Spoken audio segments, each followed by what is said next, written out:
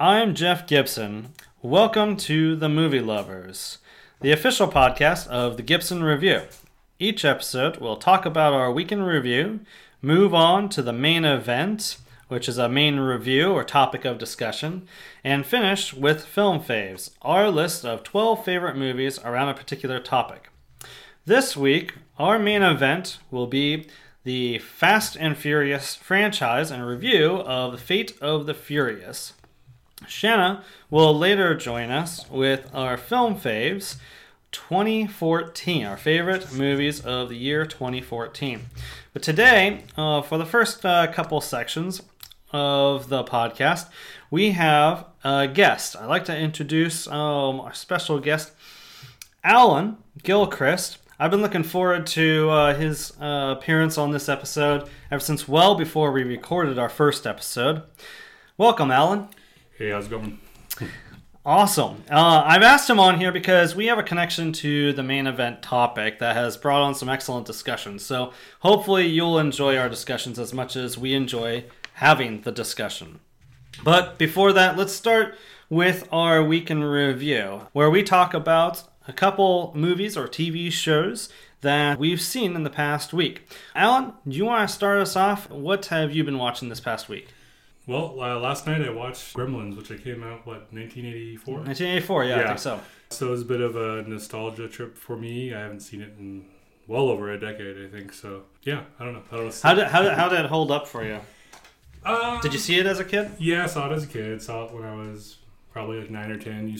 Loved it a lot back then, and I think I still had a lot of fun with it. It was fun to see, the movie again. It had some troubles with some of its own storytelling inconsistency as far as its rules.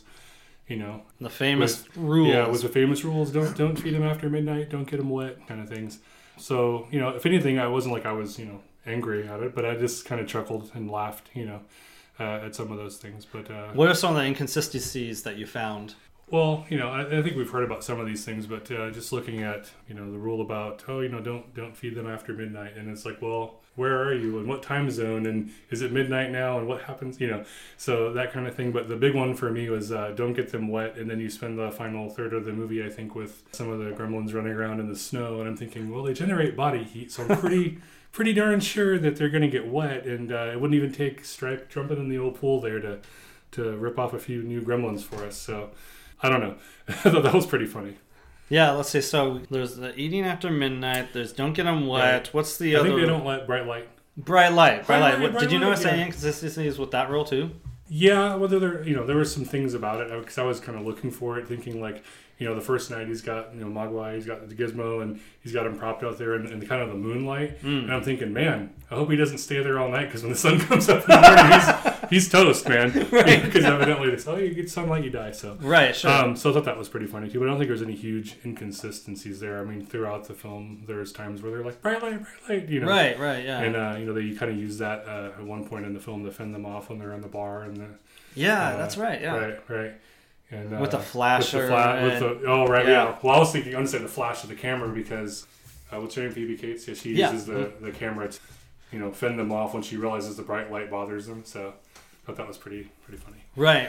But the water's the big one. And I'm like, come on now. Did it ruin the experience of watching the movie? Did it make it like, do you think it doesn't hold up very well because of that? Or were you able to still enjoy the movie? I still enjoy the movie for the movie. I mean, when you start thinking about the implications of the the Mogwai in general, it's like, man, those things would repopulate and kind of like snuff everything out within like days because they multiply so quickly. It'd be like trouble with tribbles from Star Trek, right? Way worse, way quicker, and maybe cute for just a little bit until they eat after midnight, and then we're all in trouble. So sure, right? Yeah. unless you think like what they turn into later is cute too, but that's your own personal preference.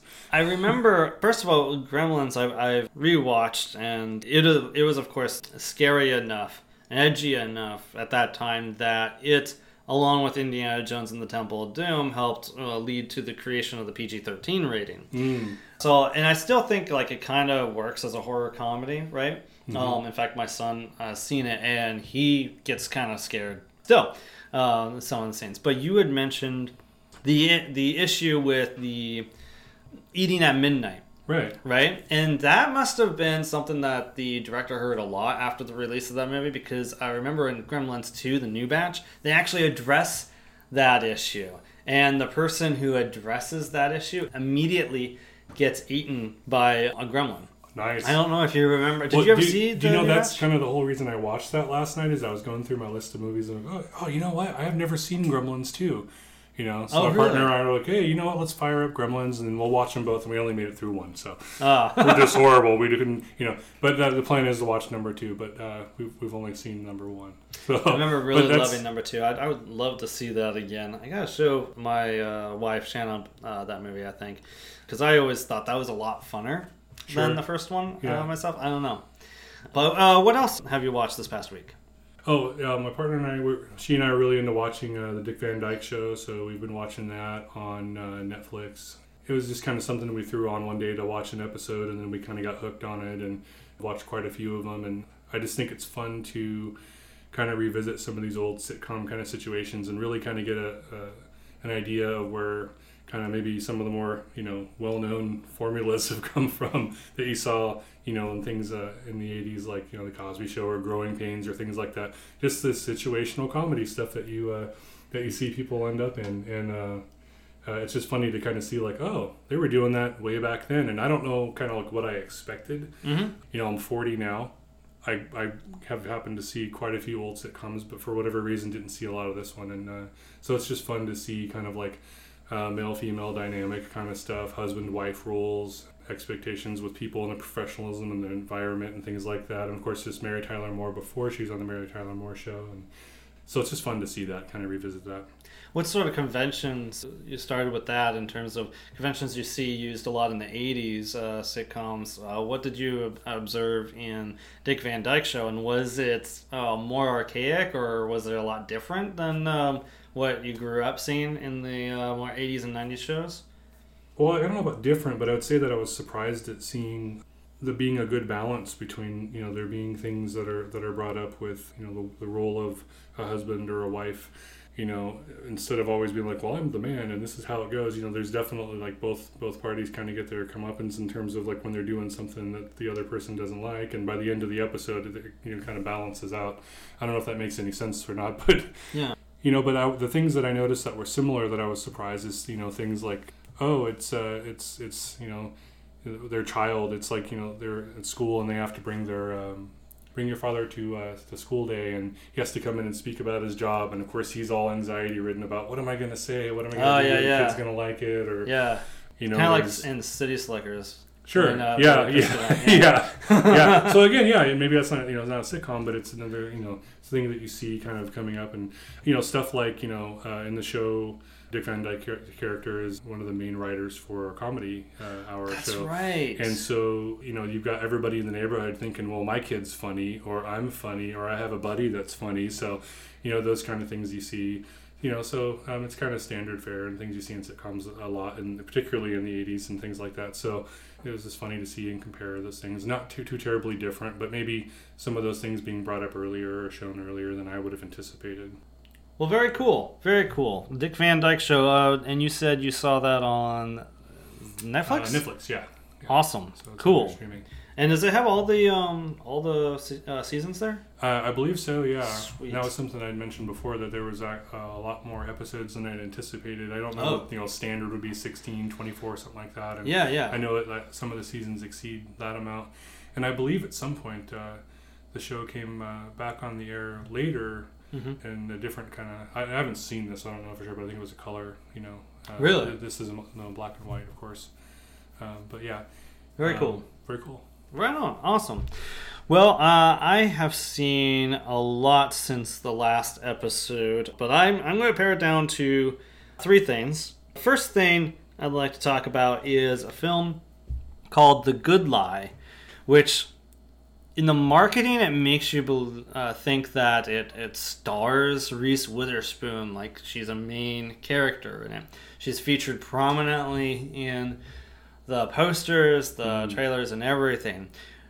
In actuality, she has, I don't know, a half an hour's worth of screen time in the movie. She doesn't show up until about 45 minutes into the movie, I think. It actually stars about 3 or 4 Sudanese refugees who had to go to another country in Africa, a neighboring country in Africa, in order to hopefully be able to emigrate to the United States, which actually unfortunately took place right before September 11th, 2001. Yeah. It really focuses on their struggle in their journey to the refugee camp, and then when they do finally get into the States, what their struggle is there, because there's like some sort of a humanitarian organization that created the refugee camps and was helping people get into the United States. Right. And then when they're there, they would also help set them up with new jobs, a new place to live, and things like that. It's actually a really fascinating and eye-opening story.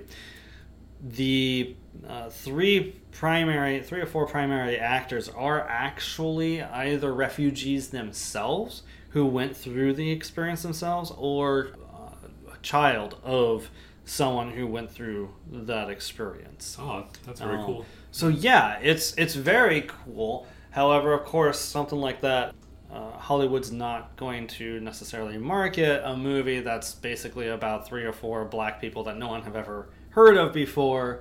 So I kind of got the sense, though, while watching it, that Reese Witherspoon's involvement was kind of a studio conditioning of getting the project made in the first place, so that way they can try to market it.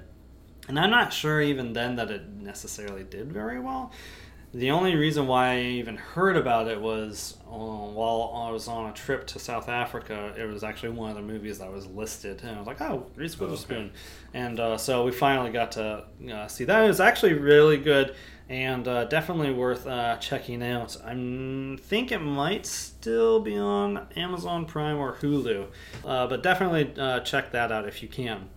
Another thing that I watched recently was we watched The Birds of Prey, which was a 2002 TV series that was from the same creators as Smallville.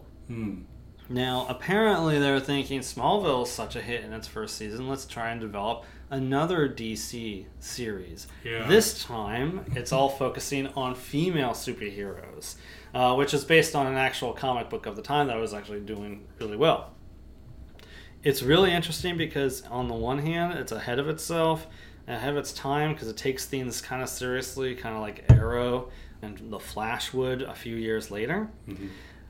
But also, on the other hand, it's clearly of its time because it's really, really silly, really ridiculous. They changed some of the characters too. There's a character called the Huntress. They made her an offspring of Catwoman and Batman. And what's even weirder is because she's an offspring of Catwoman, she has like cat-like powers. Where her eyes turn cat-like and everything whenever she's about to fight, and it gets really, really cheesy.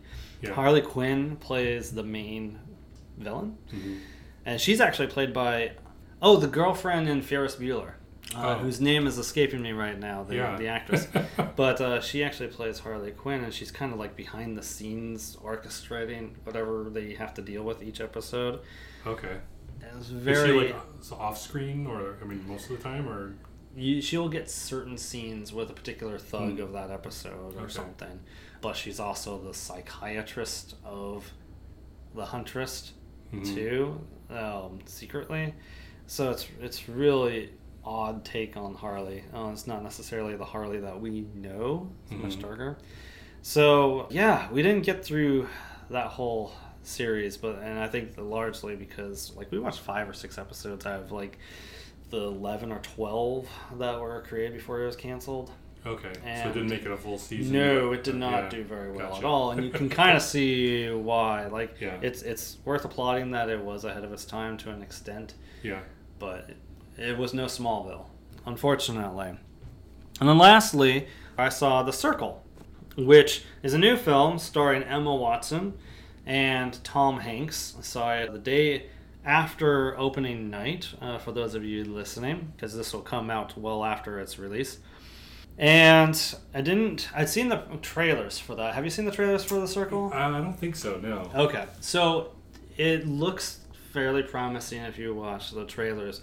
Basically, Emma Watson comes in as this new employee to this major tech company, very much like Apple or Microsoft, and it has this main guy who's kind of like a Steve Jobs figure that everybody looks up to. He's played by Tom Hanks. And The Circle essentially is a company that wants to streamline everything through their software, through their, well, not software because it's all cloud-based essentially. Yeah, I think I did see this trailer quite a while ago, now that I think about it. Okay. Yeah.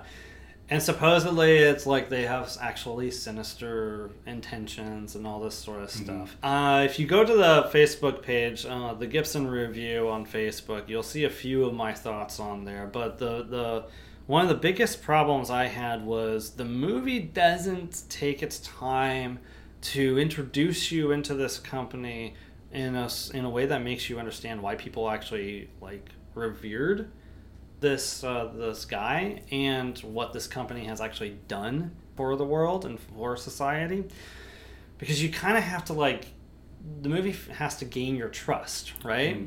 You have to kind of see the benefits of the company and why everybody's all in awe and really grateful to work for the company in order for you to care about anything else that happens, anything sinister that happens, right? Yeah. Well, from the first presentation, the whole thing feels creepy because it's all about everybody being connected, everybody having full transparency, and social media essentially being one of the instigators of being able to be connected and never be alone. Yeah. One of the mantras is if you're alone, you have secrets, and if you have secrets, you're basically lying. And we're our better selves when we're not alone. So why don't we make it so none of us are ever alone? Doesn't necessarily make you jump on board right away and be like, oh, that's a brilliant idea. Right. But that's the plan that everybody in the film is like, oh, that's fantastic. That sounds like a great idea. And it just doesn't work. It doesn't feel right, from the start. Is it like contemporary modern day setting, like now, or is it 10 years from now? It doesn't come across as like in the near future or anything like that. It's just like our current society. If a company like this existed, it's definitely trying to be like this is the direction we could be going kind of thing. Right. And on top of that, also like there's just information missing. Like certain characters behave in certain ways, where they're fine in one scene, the next scene they're totally pissed at Emma Watson or whatever. And you're like, why? What is that person's deal? Like, how did we get from A to B? And how are we supposed to see that other person's side? It's like inter-office dynamics on steroids, but with no sense. What happened? Yeah, exactly.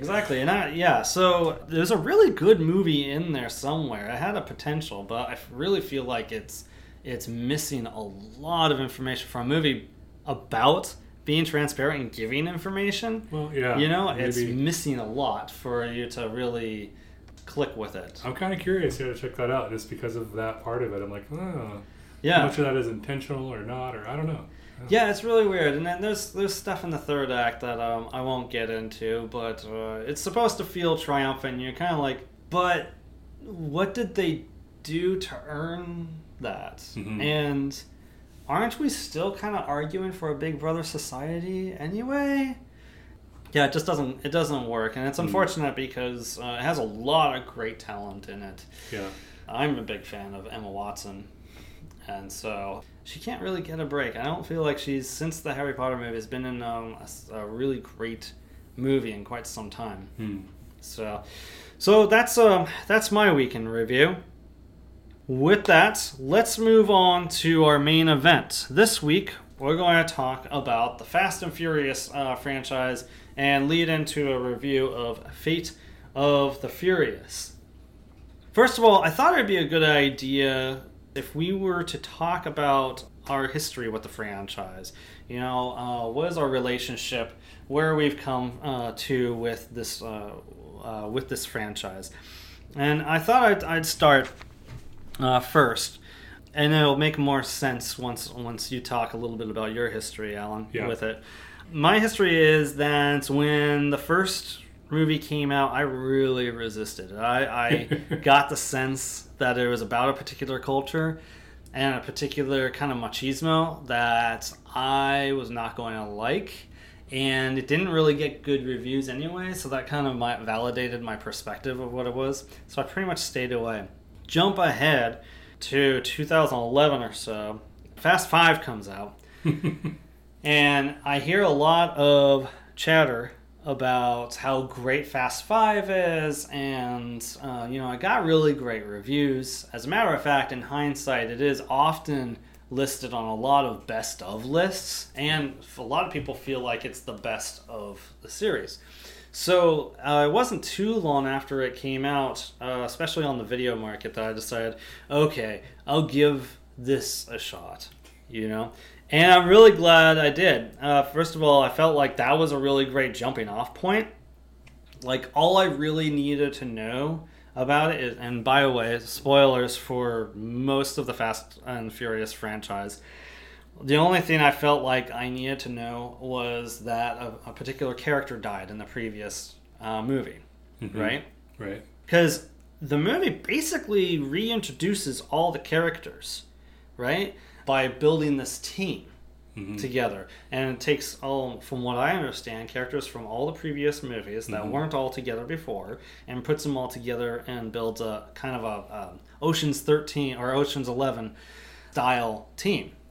And I loved it. It totally worked on me. And I watched every movie after that. And I went, I think after Furious 6, as it's technically titled, when you watch the title card, I went back and watched the first movie. It's like, okay, maybe I'll see where it all started. Maybe it wasn't so bad. After all, no, it was not good. It was not good. And it had not held up for me at all. Like this, there's a lot of really bad CG, and it was really obsessed with zooming in on the engines and how everything worked in the car, and it was all clearly like CG that has not aged well.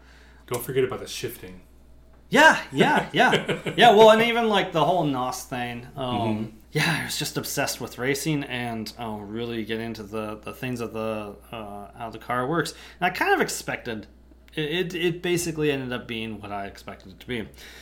So not good. So I figured, okay, yeah, the reputation is that 2 through 4 isn't any better.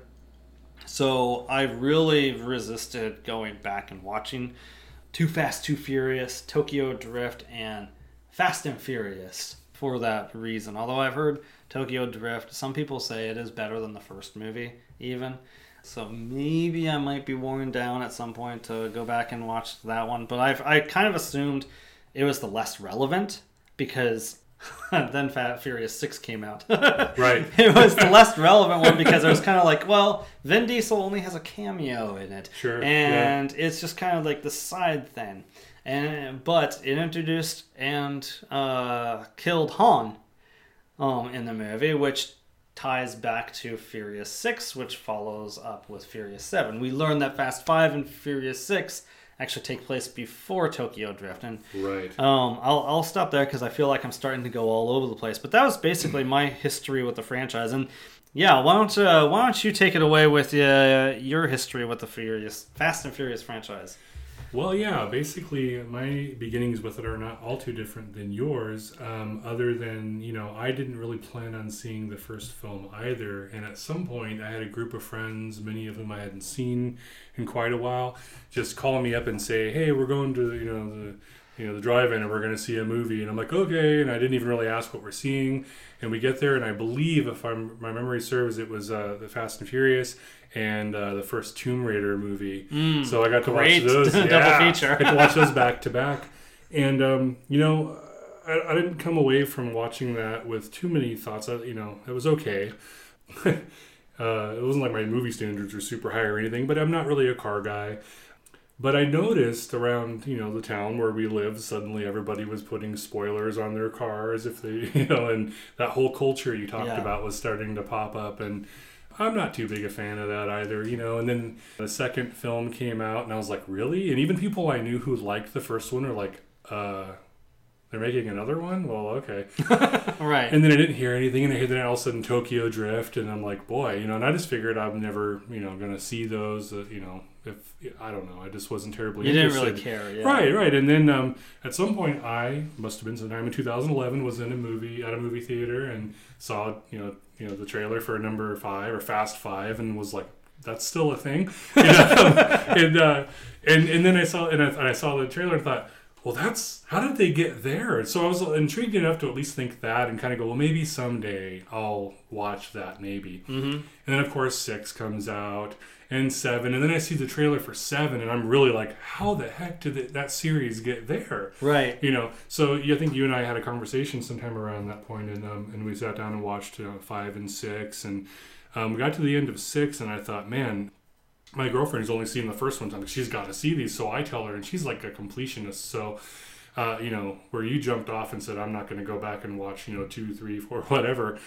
We just started over and made our way through the entire series. So you've seen the whole series, and I've just seen the first and 5 through 8 now, basically. Yeah. And I will note that when I went back and rewatched, we went 1 and 2, and then we didn't watch Tokyo Drift. We went 4, 5, 6. You did it in chronological order, not in order of release. Yeah, and then and, because I didn't want to and it was really should I do it that way? I think I should. I'm looking it up on the internet. I think that's what we should do, because I didn't want to spoil it too much for my girlfriend. Yeah. And so that's how we did it, and I think that's the way to go. Personally, I'm just going to put that out there. But so you think if one were to watch the entire series, they should watch 1, 2, 4, 5, Tokyo Drift. Yes. 6, 7, 8.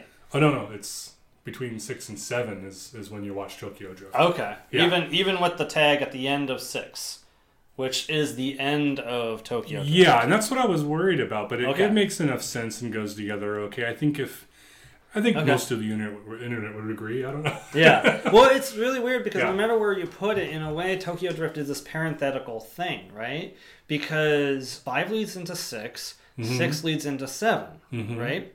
And 7 just kind of ends this chapter, essentially, that those 4 through 7 basically create, right? And so it's really hard. It's really odd to plug that in, because either you have this gap between the chronology of 5 and 6, or you have this spoiler of what happens in Tokyo Drift, and still a gap between 6 and 7. Sure. And you can also argue, hey, look at how long, how many years have gone by in real life since they made, Tokyo Drift, and then they made the others. But I think, there's a lot of things about this series that you just kind of go with. We'll get into that, that's for sure. We'll get into that later, but I think, that's just one of them, and it works out okay. So for myself, even though I haven't seen 2, 3, 4, I would rank up until before seeing Fate of the Furious. I would basically rank from best to worst.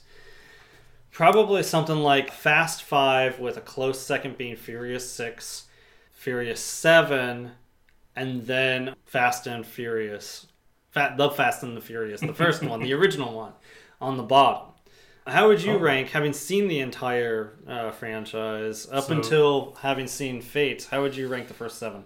So you're saying you're going with 5 being your favorite, the best one? It's a toss. It depends on the day. 7, and then you go number 1. Yeah, it's really. That's before we get to 8. So I really, it's a toss up. It depends on the day, because I really love the villain of Fast 5 more than the villain in Furious 6. Okay. But I love some of the stunts that happen in Furious 6 more than the stunts that happen in Fast 5. Okay. So it they're really close for me. Yeah, if I'm being honest, it's hard to decide 5, 6, 7. Where do I lie in there? I start remembering key moments, and I mean, we're obviously spoilers here, I guess, but there's just things about certain ones that stand out to me, and it's hard to make that choice. I think 5 and 6 are real close. Obviously, there's the whole emotional impact of number 7 with with Paul Walker passing away. the whole bit at the end being tacked on kind of as a lot more emotional content than maybe the other two films. And so in some ways, like, I do like that one. It kind of brings a lot of things together. There's a lot of the montage heavy kind of like here's everywhere we've ever been kind of vibe to it. Yeah, for those who haven't seen it, they do a tribute to the actor Paul Walker by showing a lot of moments from the entire franchise. Right. So, but I guess I think I'm leaning towards like number 6 being the one that I enjoy the most. 5 and 7 aren't too far behind. But and then how would you rank the others? Oh boy. Can I at least just throw out, like, number 2 is it's, oh boy, man. I don't think okay, let's say it this way. If I was going to rewatch the films again, I don't think I'd watch that one. I would omit that. And that's not like me, but I'm just... It's that bad. It's pretty painful. Particularly when you look at things like, Paul Walker is they make him appear as though he's fairly adept at hand-to-hand combat as the films go on. But in that one, he has this real kind of funny, slappy fight in the beginning, and I'm like, what is even going on? And someone needs to step in and, can I yell like cut? Referee? Can we just reshoot that, please? Because that's just, So there's just some things about that one and that in particular. But as far as your comments about Tokyo Drift, I don't say that it's like better to me than the first one, but it was better than I expected, and I like the character of Han a lot. And of course, we get to see him there, and and it was enjoyable. 4 really kind of sets up everything I think that you like later on in 5, 6, 7, like you were expressing. It's maybe a little bit almost kind of bare bones, but it's set in that template. I think really that's the beginning of the changing, to what it became later on. So I don't know that I'd like recommend it to you necessarily based on what we've talked about so far. Yeah. But I'd say, hey, that's maybe for me where, that change started to occur. So 4 would be kind of in the middle, and then followed by 3 and 1 as kind of a tied with number 2 being distant on the bottom of the list. And I will say, like, at the outset here, talking about the first film, I was like, well, I'm not really a big car guy. I'm not really...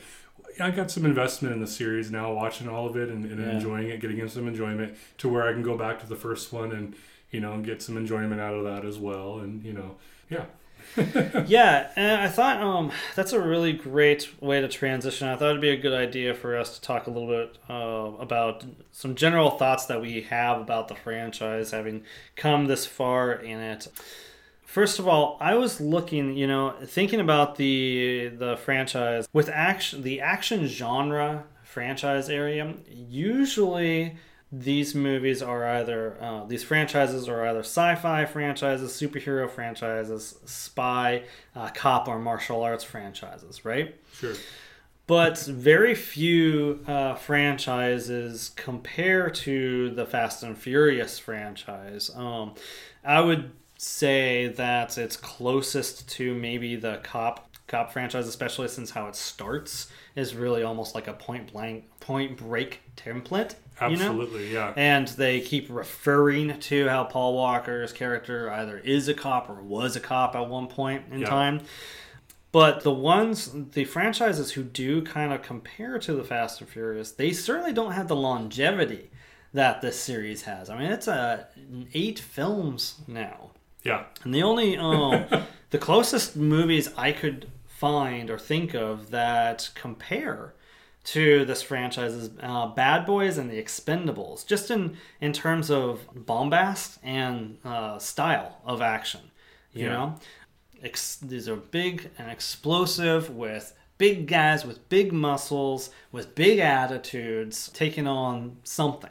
Right. There seems to be too also the element of like the whole, like you alluded to earlier, the Ocean's 11 thing where you're getting the team of people together. So for some people, these films kind of conjure up, feelings, thoughts about those movies and go, are they trying to do that here, like an Ocean's 11 thing? Yeah. Or are they trying to do like, like you're saying, it's like Bad Boys kind of feel, or Yeah, well, and I feel like Fast 5, it definitely it was more of a heist film / action film, so it had the dose of the Ocean's 11 heist type movie or Inception type movie, but just minus the sci-fi elements of Inception, right? So the thing is, I feel like the Bad Boys franchise and the Expendables both only have like I think 2 or 3 movies each, by the way. they compare unfavorably to the Fast and Furious franchise qualitatively. Either Bad Boys just hasn't held up very well to various degrees, or the Expendables, just from the start, have always been a very heavily flawed, overly ridiculous franchise where you have a hard time, even in context of the movie, buying into what's happening in the movie, right? Especially, like, for example, it's a team called the Expendables and no one is expendable, you know? So it's hard to, like, feel stakes, right? Sure. It kind of leads me to argue that, or come to the conclusion that I feel like the Fast and the Furious franchise is the best non-superhero action franchise of the decade. You know, and I'll tell you why. First of all, you have a set of characters, especially when you're looking at from Fast 5 on, right? Yeah. If you were to completely just pretend that the first 4 films don't even exist, from Fast 5 on, you have a set of characters that have a great amount of camaraderie, a great amount of chemistry, and just watching those 3 or 4 movies alone, you end up caring about those characters. You enjoy their banter. You enjoy the ridiculous things they say in an action scene, whatever it is, right? Point is, you care about these characters, which makes sense because the core of the series at that point starts to become about family. It can't be about family if there's no connection to the characters, right? Right. Second of all, the choreography has a sense of geography and clarity. I don't know about you, but I've seen a lot of action movies where either the camera's moving on really quickly or really cut really fast, you know, where you can't really tell what the hell they just did to that bad guy. Yeah. You know, or, you know, and a lot of it is the camera is up close in those cases too. Sure. Or things will be happening and you have no idea where is that guy in relation to that guy. The Transformers series is really bad at this. It feels like really nonsensical about what's going on, so it has a hard time. You have a hard time caring. Just kind of a mashup of like movement and colors on the screen. It's like basically a bunch of noise, right? Visual noise, you know? And that's completely the opposite, I feel like, with the Fast and Furious franchise, particularly from this decade's era, right? You know, like all the stunts are... all the choreography is very clearly mapped out. You know where this car is or this vehicle is in relation to this vehicle. And so therefore tension is successfully built up in every scene, right? Also, speaking of the stunts, like even the ones that are completely ridiculous, you buy into them in the context of the movie. The franchise never goes so far as to ask you to buy something that you can't already buy based on everything else that happened in that movie. Right, and they do a really good job of tying those things together from movie to movie because they use like Tyrese's character as someone that's like, oh, we did this, and now we're going to go do this, now we're going to go do that. You know, it's kind of like saying, hey, we know, we're self-aware, filmmakers, whoever is directing or writing them, we know that we have done these things, and you know it too. Totally. And so there's kind of like this benchmark of like, yeah, you're going to see stuff like this, and we may even have to exceed it. It's there. We know what it is. And so by doing that, though, they also are taking the time, like you said, to show. It's like, we know this is crazy. Well, here it is. This is what we're going to show this car going from one building through to the other building to the other building or whatever, you know. Yeah. You do kind of like suspend your, you know, disbelief enough, you know, to enjoy it. I guess your mileage may vary, depending on the person, but on the whole, like it totally works for me based on what's already selling me in that movie, right? Yeah. And I have been in movies where I just completely check out, like, okay, what the hell, you know? And that's not necessarily the case here. Most importantly, also, this is the most racially diverse action franchise that I've ever seen. Mm-hmm. And there was nobody was making a big deal out of that until probably after the Furious 7 came out. It was kind of like quietly I don't know. It was, I guess, subversive in the way because no one. It wasn't made a big deal like, oh, hey, you're Asian, or hey, you're Latina or whatever. It just is like these are characters who happen to be all these different races, and so it's organic. It doesn't feel like a studio making sure there's a particular person of a particular race so that way the box office is really awesome in this other country or what have you.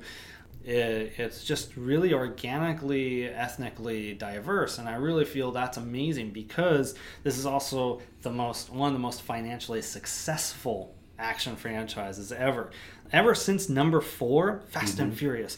Every single film has opened at over $70 million and has exceeded $150 million domestic by the time it's finished.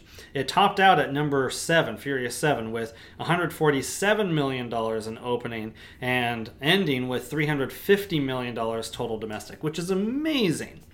It's also among the top 10 franchises in box office grosses and second only to the James Bond franchise. If you're talking about non-superhero or sci-fi fantasy franchises, it is second only to James Bond at $4.8 billion worldwide and climbing, which is really hard to beat. So all of that combined, I really feel like, as ridiculous as it may sound, I really feel like it is one of, if not the greatest action franchise of the decade. Well, you bring up some interesting points too. As you were talking there, I started thinking, I don't want to muddy the waters too much, but you're bringing up superhero films by comparison and or James Bond. For some people, these films are starting to take on kind of a feel of some of those in the Fast and Furious series. A lot of the characters have, certain skills that, or their powers, if you will, that they excel at. And then also with all the gadgets and the cars and all the things, electronics, technology, tracking devices, all the different ways of doing that, it's becoming a little bit like James Bond as well. Well, and that's actually the direction Fate of the Furious is supposed to launch it off to, and we'll get to that in a second. Sure. I just wonder also too, like what your thoughts are as far as bringing up superhero movies. It's almost to the extent, as soon as to me, like The Rock shows up, Dwayne Johnson shows up, you've got almost a superhero, kind of character. And then, of course, everyone else sort of kind of rises to that, it seems like to me. And maybe that's a whole other thing. But I think maybe it starts to go in that direction with Furious 7, even though they take him and put him on the bench for most of that movie. Yeah. That's a movie where his arm is broken and he breaks out of the cast by flexing his muscles, right? So I guess, for me, I don't see any, A-B comparison in Fast 5, right? On that level of superheroism or ridiculous. On top of it, that character straight up shoots point-blank range a defenseless villain, Yeah, okay. I get that. So I feel like as the movies have gone in a certain direction, you see a little bit more of what you're talking about, where Vin Diesel or other characters kind of start to end up like a superhero.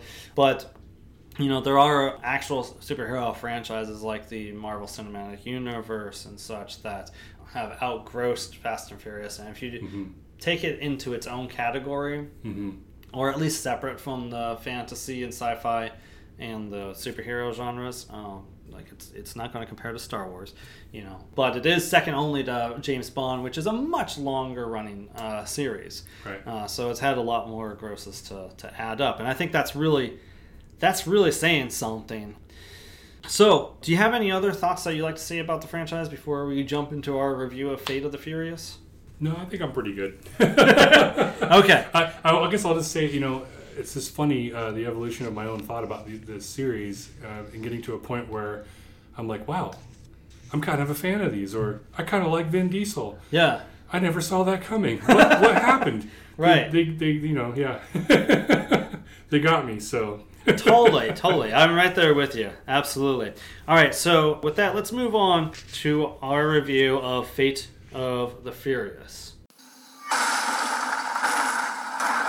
It's time to get lit. They're still on us.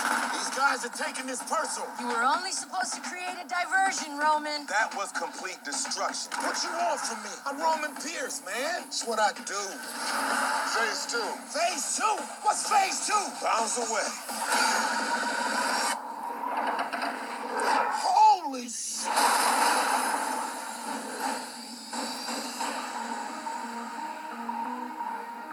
You know what I like about you, Dom?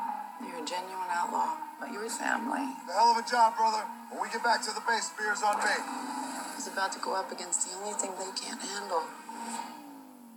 You.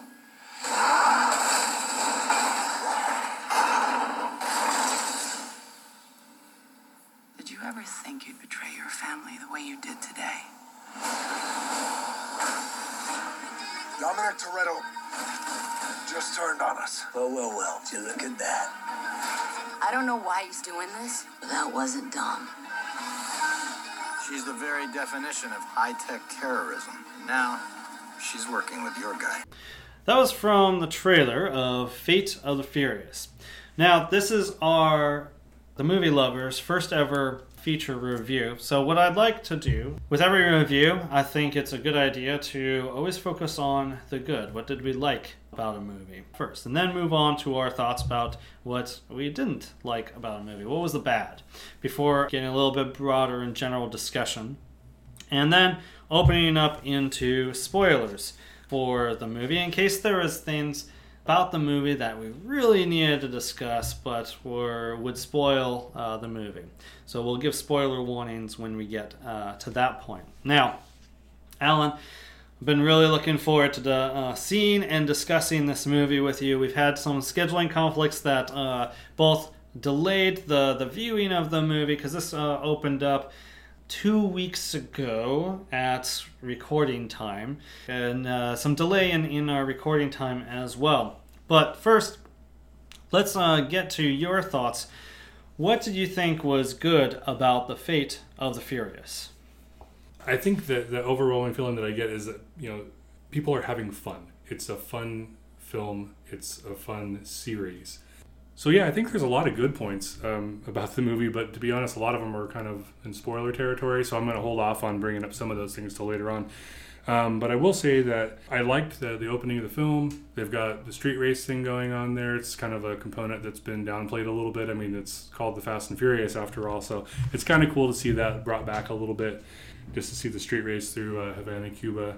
Mm-hmm. And then, of course, we get to see the interaction you'll see in the trailer between The Rock and Jason Statham, or Dwayne Johnson and Jason Statham fighting in the prison break scene. Was highly enjoyable and one of my favorite parts of the movie. That was pretty awesome. Yeah. And pretty much, I think I'm going to hold off right there because everything else is for a little bit later on. All right, sounds like you have a lot of spoilery talk, which is great. We're going to definitely get into some things there. For me, this is an interesting movie because every time the movie lost me, and I'll talk about in a little while what lost me, it pulled me back in. For every good thing that it had in it, it had a bad. So focusing on the good things, Harpoons, man. Harpoons. That was awesome. There is a sequence where harpoons are used or attached to the cars. Mm-hmm. And that was pretty freaking cool. We hadn't seen that before. And so I liked that sort of stunt. A lot of the action stunts, actually, the stunts themselves were pretty cool. I'll get into the other side of that a little bit later, but I really got into the stunts themselves, and the Harpoons is definitely one of them. Jason Statham is awesome in this movie. There's a couple problems I have with him that I'll talk about, but there is a sequence that happens later in the movie that is just him clearly having so much fun. Right. And it is really well, I feel like it's really well shot action sequence, but it also is funny. You see a lighter side to Jason Statham in it that of course you haven't seen before because he was the bad guy in the previous movie. You know? But he was definitely a highlight in the movie for me. And of course, his action choreography is always a lot of fun to watch. I think a lot of people have been really bashing Charlize Theron in this movie. But I actually feel like she's one of the more interesting villains we've seen in the past several movies in the franchise. She has an iciness that is really intimidating and threatening. Yeah. That I really bought into. And there's an element to her plan that we'll talk about later, but it really helps sell this cold, detached element of this character. And she, of course, she's she's proven herself numerous times as an actress, but it's really cool to see her in an action franchise, which you don't really get to see very often. And she's clearly having fun, but she's playing a really formidable villain. Much more formidable than I feel like they've had in a while. Yeah, even though I don't know all of her motivations for what she's doing, that it kind of fills in the blanks, and that she's in the background of the other things that happened in the previous couple of films. Yes. You don't know that until this film, but I'm right there with you in that I really felt like, man, she's kind of got a menace to her, and yes, and also I start thinking like, wow, to have all this set up in a way to set the situation up the way that she has, the intelligence, the plan, everything is there, and you're just like, whoa. Versus like, maybe other film series like James Bond, you're like, how is this guy even pulling all this off? Because he doesn't seem to have it together at all. Right. Yeah. So this person seems to have, everything kind of worked out for the most part. Right, and she clearly has a team there without having like an endless series of thugs per se. Everything that she does makes more sense than other villains that we've seen in other action franchises, and I feel like she's more memorable than some of the villains we've seen in this franchise too. Yeah. So I really dug her, and of course I really dug Dwayne Johnson in the movie. He does, in the beginning of the movie, you cut to him as a soccer coach, of course, further underscoring the concept of family in the series, right? But he's coaching his daughter's soccer team, and man, this is like, I don't know if they knew that this was going to come out after Moana or what, but he's really showing off his and really embracing his Maori roots. Yeah. Because he does this really awesome, he teaches the kids essentially before the game to do this really crazy Maori chant that's of course, like historically they would do before a battle to intimidate the other side, and it's not only like kind of hilarious, but it's also really awesome because he does the crazy ton out crazy eyes thing, and has the kids do it, and I thought he was enjoyable. He's always enjoyable in these movies too. He gets to have a lot more fun than I feel like he got to in the previous movie. Definitely, yeah. It's a fun moment, and I think that's good with as much seriousness as, well, there's some elements later we'll talk about that there's some serious elements to the film, and it kind of has a nice little moment in it, where you can laugh and it's a little bit lighter. Yeah. Yeah. But of course his action scenes are great, and I guess the prison sequence was one of the things I was referring to, too, where the stunts were really awesome. That was a really cool fight sequence because Dwayne Johnson is trying to get at Jason Statham, and they're fighting through people to get at each other. Right, yeah. And just how that goes about. First of all, like I said before, in the earlier discussion, you can see where they are in relation to each other, and all that is really well choreographed and mapped out. And how that ends with the whole sliding through the door thing, that was just really cool too. So that's some of the things I liked about this movie that I thought was good. Alan, what are some of the things that you thought could have been a lot better?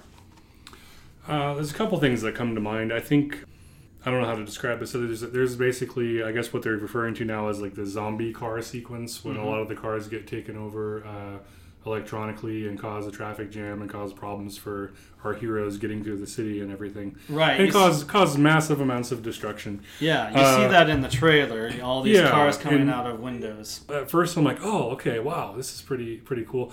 And then I just kind of feel like it's a little bit overly long, a little bit overly done, and it kind of pulled me out a little bit. And you're like, okay, when you know, come on. Yeah, totally. I mean, that's a really good example where I felt like the concepts in this movie feel more batshit than usual. You know, I was talking about earlier how usually this franchise doesn't ask you to extend your belief too far beyond what's already established, and I really feel like that zombie car sequence is an example of how this movie really starts to go into the cartoony realm. It really felt like someone took their Hot Wheels and just kind of like dumped them on the ground, you know? That's exactly what I was thinking about when we were watching it, is the fold up kind of town that you had with the gas station and all that. It's like they just kind of inceptioned that and closed it, and everything was falling out and falling off the buildings onto everybody, and I was like, okay, yeah. So I agree with you there. I also kind of felt like I'm not quite sure how they're using Scott Eastwood. I mean, there was a couple laughs here and there with his character kind of being the really, really green, I don't even know what operative. I don't even know what to call their position. He's what some they're sort doing. of an agent. He's yeah. Being trained by Kurt Russell in the movie, who was introduced, I think, last in the previous movie. Yeah. So they bring back the Kurt Russell character, and he's got this underling. And so that's what kind of makes me think is like, okay, this guy's here. It's kind of fun to poke at that a little bit, and he has some missteps, and it irritates a couple of the characters, and that's all fine and good. But then at the same time, I'm thinking like, you've got Kurt Russell there. I know he was in the last film. Let's just expand on that. For me personally, totally. I would like to have seen even more of that. And so I don't know like what their intentions are. We talked a little bit off mic about that. About like, well, are they trying to replace, Paul Walker in a way and have this person be another member of the team now or later or whenever? Or I hope not. I feel like he would be the least interesting person on the entire team. I kind of agree. There's just not, Like I said, I got a good little chuckle out of a couple of things, but I just don't know. It's funny to think, well, wait a minute, he's not charismatic enough. Well, Paul Walker. There's just something that doesn't quite work for me. That's all I'm going to say. I'm just going to leave it there. Yeah. Yeah, he doesn't ever rise above being more than a punching bag in the movie. The movie is often self-aware. Mm-hmm. And in this case, it is very aware of this new character kind of being a stick in the mud, and they directly make fun of him and tease him a lot because of it. But he never gets more interesting beyond that. So I'm kind of with you. I wouldn't necessarily be interested in seeing that character in another movie. And I'm worried that might be the case. Right. I mean, typically a character like that, they do all the same things we just described, but then at some point he kind of like exhibits his specialty or skill or whatever it is. It's like, and they go, oh, okay, we're on board. Yeah. Maybe I'm just misremembering, but I don't really think there's a moment where it's like, okay, like he does like join the ranks. We're all driving cars. We're going through the city. Yeah. And but there's never that moment of like, oh, okay, this guy. Well, he's the guy that fucks up in the carpoon scene. Too. That's true. That's early on in the down. movie. And then I think there is something toward the end of the movie. I won't get specific, but I think he does play a factor, but it's never like a payoff where he wins you over. Mm-hmm. It just, I'm with you. He doesn't necessarily click as well, too. What else did you have issues with? Oh, well, I think that's the end of my list. I don't know. All right. I'm there's some things that I want to bring up, but I don't want to do too many spoilers yet. Okay. And so maybe I'll come up with some more here in a little bit. Yeah, that sounds good. For myself, so here's the thing. As I mentioned before, for every good thing, there's a bad side to it. I praised Charlize Theron for being really icy and quite formidable. Mm-hmm. But on the other hand, maybe we can't answer this question until we get into spoilers, but I feel I couldn't help but ask, what exactly was her plan? It doesn't necessarily make sense when you really think about what the plan is and map it out. It becomes sort of James Bondy, villainy, destroy the world kind of thing. And you're kind of like, well, then what? And then what? What are you going to do What next? are you going to benefit from, you know? So I feel like that wasn't very well scripted out or planned out. Okay, so yes, I had an issue with zombie cars. While I said like the stunts were awesome, the concept of zombie cars was really hard for me to buy in. And it was one of the things I saw in the trailer that really worried me. There was a lot of things I saw in the trailer that worried me. It made me really wonder, are they going to die another day, this franchise? But the zombie cars was definitely one of those things. Like, I'm not even sure that's actually possible, you know, in the first place. And it felt kind of ridiculous, like you said. But in addition, the other thing that's also in the trailer that gave me that worry was cars on ice. Right. Cars on ice. You get one car out of all these cars that has issues driving on ice. Like, I'm not a genius, but I'm pretty sure all of those cars would be skidding all over the fucking place on the ice there. And as usual, a character chimes in as like, I hope you brought your, snow tires or whatever Right. at some point as a way of like, hey, all right, but yeah, it's certainly not. I mean, I was looking at the cars thinking, no, I don't know how they're doing that. Yeah. Yeah. And that was one of the first times, that and Zombie Cars was one of the first times in the entire franchise where I actually checked out and was like, no, we've actually gone too far. You got me with cars blowing through skyscrapers. You got me through a mile or two long runway with an airplane. But this was a little too cartoonish and ridiculous. And I feel like that's kind of one of the things about this movie is it really finally does actually go in that direction to its detriment, where it actually does go over the top. It doesn't quite reach Die Another Day level to me. But I feel like it's a few steps shy of that. And these stunts are part of that problem.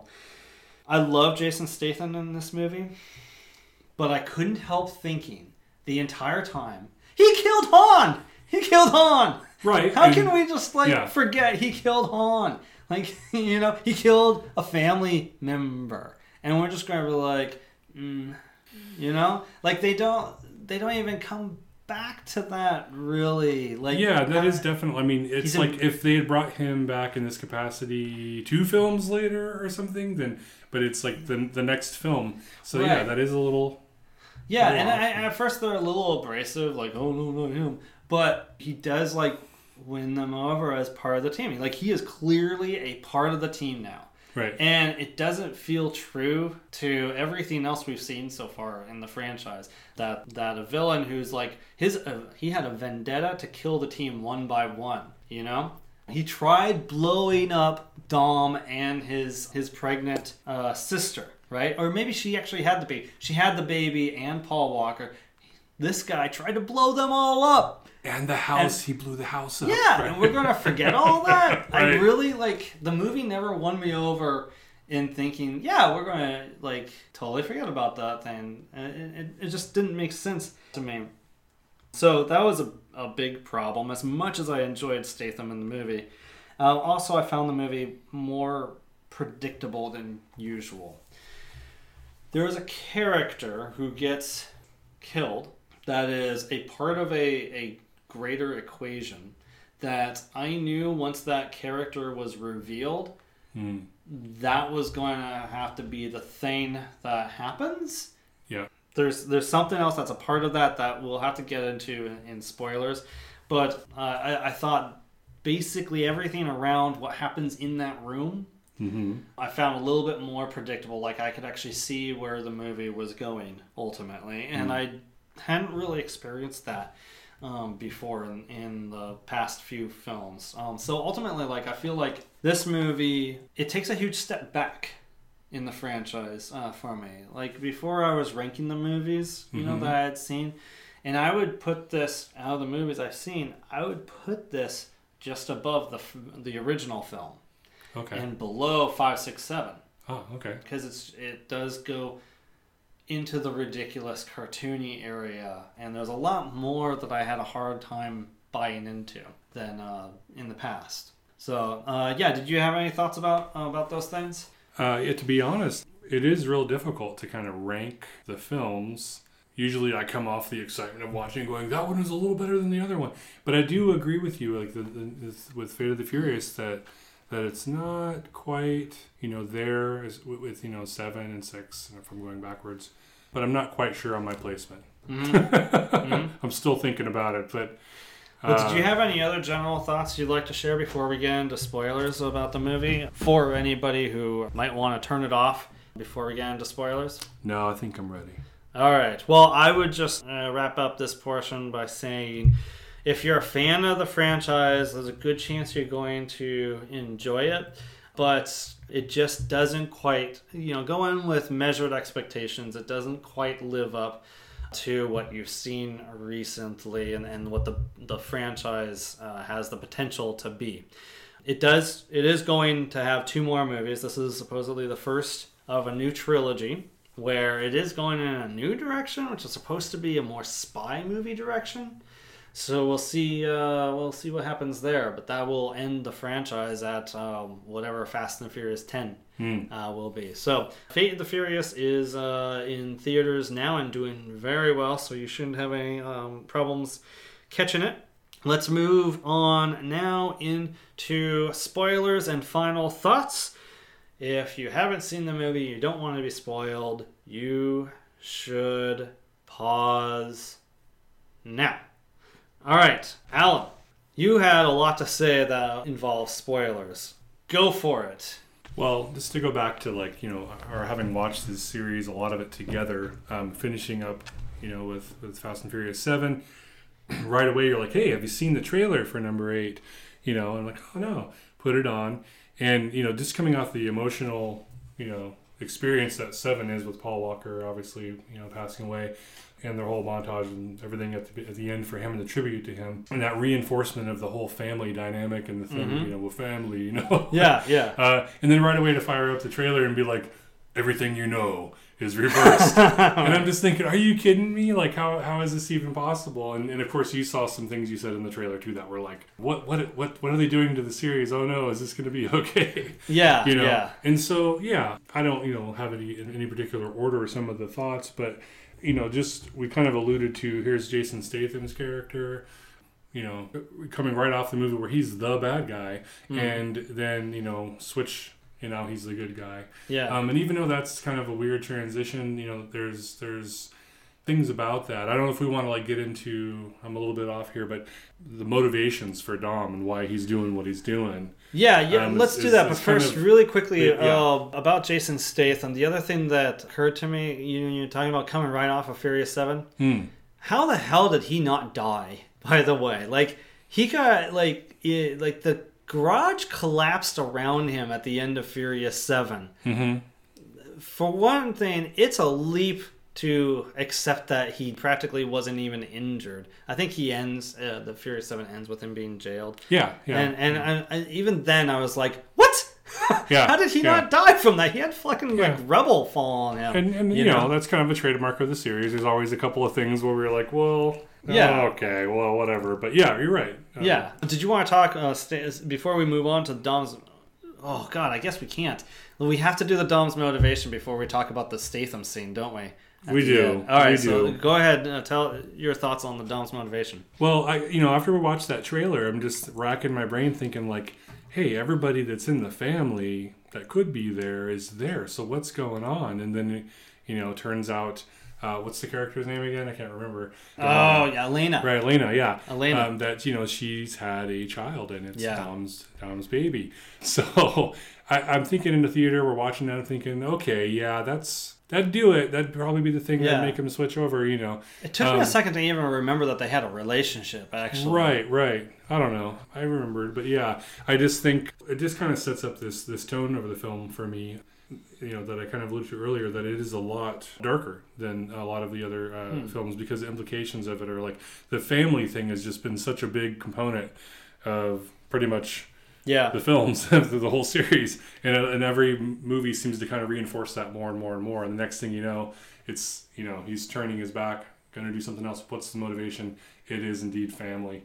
you know, I guess I really felt the realness of like, you know, hey, you don't do this, you know, and of course, like you said, they use Elena's character and take her out and Yeah, they kill Elena, gunpoint to the head, which is what I was referring to earlier when I said that there was an element that was predictable.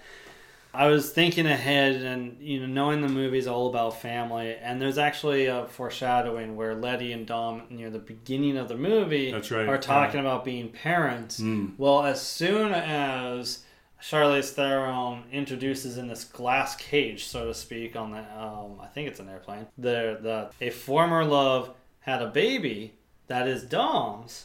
I was like, oh, okay, so she's going to get killed because she's barely even factored in at all, and that's how they're going to be parents. So I thought that was like, and that is exactly what happened. So when she died, there was a lot of like dramatic tension in that scene because they're like, they're trying to play it as though you don't know if the baby's going to die or Elena's going to die. Right, but you kind of know. Yeah, it's like, no, they're not going to kill the baby and leave Elena alive. So that was probably one of the most predictable moments in the entire franchise. But I wanted to come back to what you had said about it being a darker chapter in the franchise. I want to ask you, do you feel like it was darker than Furious 6 when Han gets killed? I do, because I feel like that happening was more of like a moment in the film, whereas I guess it's Furious 7, they come back to it, but yeah. Yeah, but this film just seems to kind of have, with the exception of in the beginning we're talking about, you know, Dwayne Johnson out there, and he's coaching soccer and all that stuff. The rest of the film after that point on seems to have this underlying, you know, dark tone to me, that just kind of hangs there, you know. And there's some fairly obvious things they do. If you notice in the previous films, Dom's usually walking around with his, I call them the white fun jeans and his wife beater. Yeah. But, you know, he's wearing all black when he's doing the bad stuff. Did you notice that? No, that's interesting. They're like, oh, he's the bad guy now. And so that's probably part of my, like, perceiving it as being darker. Right. But, you know, yeah. And I bought into the whole family vibe. So, yeah, to see, yeah. So, yeah, I just think that's, you know, the feel is different there than in the other films that are a little bit lighter, even though there's some serious moments in them. Yeah. Let's talk about Jason Statham. Now we got Dom's motivation out of the way. Okay, so first of all, we think Jason Statham is shot dead. As far as we can tell, that is actually what happens. Shot dead by Dom. Yeah. First of all, I wouldn't have been bothered if that had happened. Maybe because I thought, he killed Han! You know? Right, and he hasn't been around to see any of the other things that, you know, the other characters have seen that might imply that maybe he's, you know, I don't know, a good guy, I guess. Right. Because they had showed his his award, or I don't know what you call it, his nominations resume. or resume. So, yeah, and it's like, oh, so he used to kind of do the right thing, right? So we're supposed to, you know, that kind of thing. Well, Dom hasn't seen any of that, so he blows him away. It's like, that's a good point. That's believable totally. Because, hey, he took out members of his family, took out his house, took out, you know, and okay, that's... But it turns out, for whatever reason, Dom had actually concocted some sort of scheme to fake Jason Statham's death, and via his mom, played by Helen Mirren. Right. And we get this kind of what's supposed to be kind of an awesome moment where he and his brother, played by Luke Evans, arrive on the bad guy's plane. Right? They like jetpack on to the plane, which now that I say jetpack on, I realize how ridiculous that moment was. But, and there's this, they're basically there to secure the baby and save the baby, right? From danger, right? And I think Charlize Theron's there too, and they're supposed to take her out. Am I wrong? Do you know, that part's a little unclear to me. If there's any part that I'm like, oh, tracking. You know, yeah, that happened while I was watching it going, is she there? Is she there? Is she there? Is she somewhere else? Right, yeah. It's supposed to be revealed. I think she's on the same location. And so there's this action scene that we both had a great time with where Statham he's got the baby. The baby's in one of those car seat type things. Right, the carrier, baby carrier. Yeah, baby carrier. Yeah. And he's like killing all these bad guys on the plane while like protecting the baby. Yeah. And the baby's got like he puts headphones on to protect the hearing, and he's taking guys out, and I remember thinking like, but I'm still thinking about he was the bad guy, and that started happening, and he's going through like, okay, now I'm gonna sit you over here, and you take a couple guys out, whip around, grab the baby again, Yeah, it's and like, keep how you on, doing? on his way, and Oh, you know, shouldn't see this. I don't know, I just love it. I Yeah. thought that was hilarious. I know. It's hard not to forgive that scene. Like, just go with it. Yeah. Because it's just so much fun. And then after it's done, you're like, yeah, but... Right. You know. And then what do you think about what happened with the villain, Charlize Theron's character? Yeah, I don't know. I felt like that could have had a more satisfying ending, with a more like definitive ending. You know, and it just, you know, maybe a little too early to talk about it, but it just leads me into like what are the next films going to do? Where are they going to go? What's going to happen? Yeah. Are they going to be in this practice of like, okay, someone's the bad guy or girl or whoever, and then we'll just bring and make him part of the team in the next one? Is that going to be like a continuing thing? I'm worried about that you too. know, or not? So I don't know. It would certainly be more satisfying, I think, if like you extinguish one foe and then someone else comes up or whatever. You know, Right? Yeah. It's inevitable that somebody would, of course, but the series or the franchise does have a habit of not sticking to whatever. Yeah. Yeah, absolutely. I mean, some people argue that Dwayne Johnson was kind of an antagonist. He's not a villain. He's a guy doing his job, but he's an antagonist in Fast 5, going after the good guys, the team, and then he ends up like recruiting the team and joining the team, so to speak, being a part of the team, being a part of the family. And then next you have Statham, who's basically got like this revenge agenda. Vendetta, and he somehow ends up being recruited and being a part of the family. Does he even end up in the final scene? I don't remember. They have this barbecue almost every Fast, because they have to, because you gotta have a barbecue, and then so this one's no different. They have a barbecue. I'm seriously questioning my own family's strength based on the fact that I have a lack of barbecue going on in my life. So, and Corona too, which I don't like, but evidently I need to have some Corona. Yes, you're not family until you have Corona and a barbecue. Yeah. But yeah, I don't remember if he's in at the end. Because I wouldn't be surprised. Oh yes. Oh wait, then they show up with brings the baby. Yeah, they bring the baby. Yeah. Yeah, so now he's like officially part of the family because he's got barbecue. Right. So yeah, they do have that pattern they've established, and I'm really worried that they're going to repeat that with Charlize Theron, and I feel like it would be a little tired at that point, a little worn when they hit Fast 9. Yeah. Whatever. So, but yeah, was there anything else in spoiler territory that you wanted to talk about? Did you want to talk about the sub sequence or anything like that? No, I don't think so. I think I'm good. Yeah, I'll just say the subsequence was just absolutely ridiculous. At first I was like, how are they gonna the thing's going into the ice? Oh, it didn't make sense. First of all, they didn't establish that it was on a platform that lowers. It just looked like it was like kind of moored on stilts. I gotta say that was one of my like favorite outside the film experiences is watching the film, but watching your reactions to the right of me. Like your hand just kept going up, and you're just like, what the hell? What is going on? And then like you said, something cool would happen, so you're like, okay, I'll allow it. Yeah. Like I could like hear your thoughts, and then like a couple more minutes go by, and you're like, what the hell is that? And your hand would go up again, and then so I was like, well, all right, Jeff's making notes for later. But I will say too, like bringing up the submarine, I mentioned this to you that night. I think that the whole like sequence with it running and bursting out of the ice, and I was like, it's like Jaws, and I think they even mentioned that in the film where they say something like, we're gonna need a bigger car, and the whole like riff on the Jaws thing.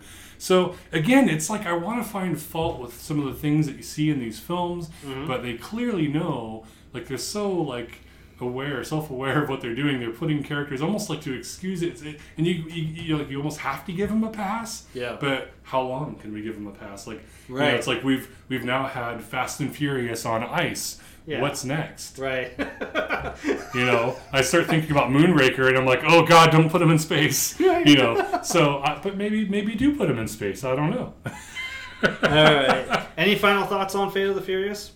I don't know. I guess the big takeaway I left that night was that you could hear audibly the enjoyment of the people in the film or in the audience, myself included, whether it was laughing, hooting and hollering, whatever. It's a fun time, and like you said earlier, if you enjoy the series at all, you'll enjoy this one. And maybe it's not better than the 2 or 3 before it, but it still has a lot of fun.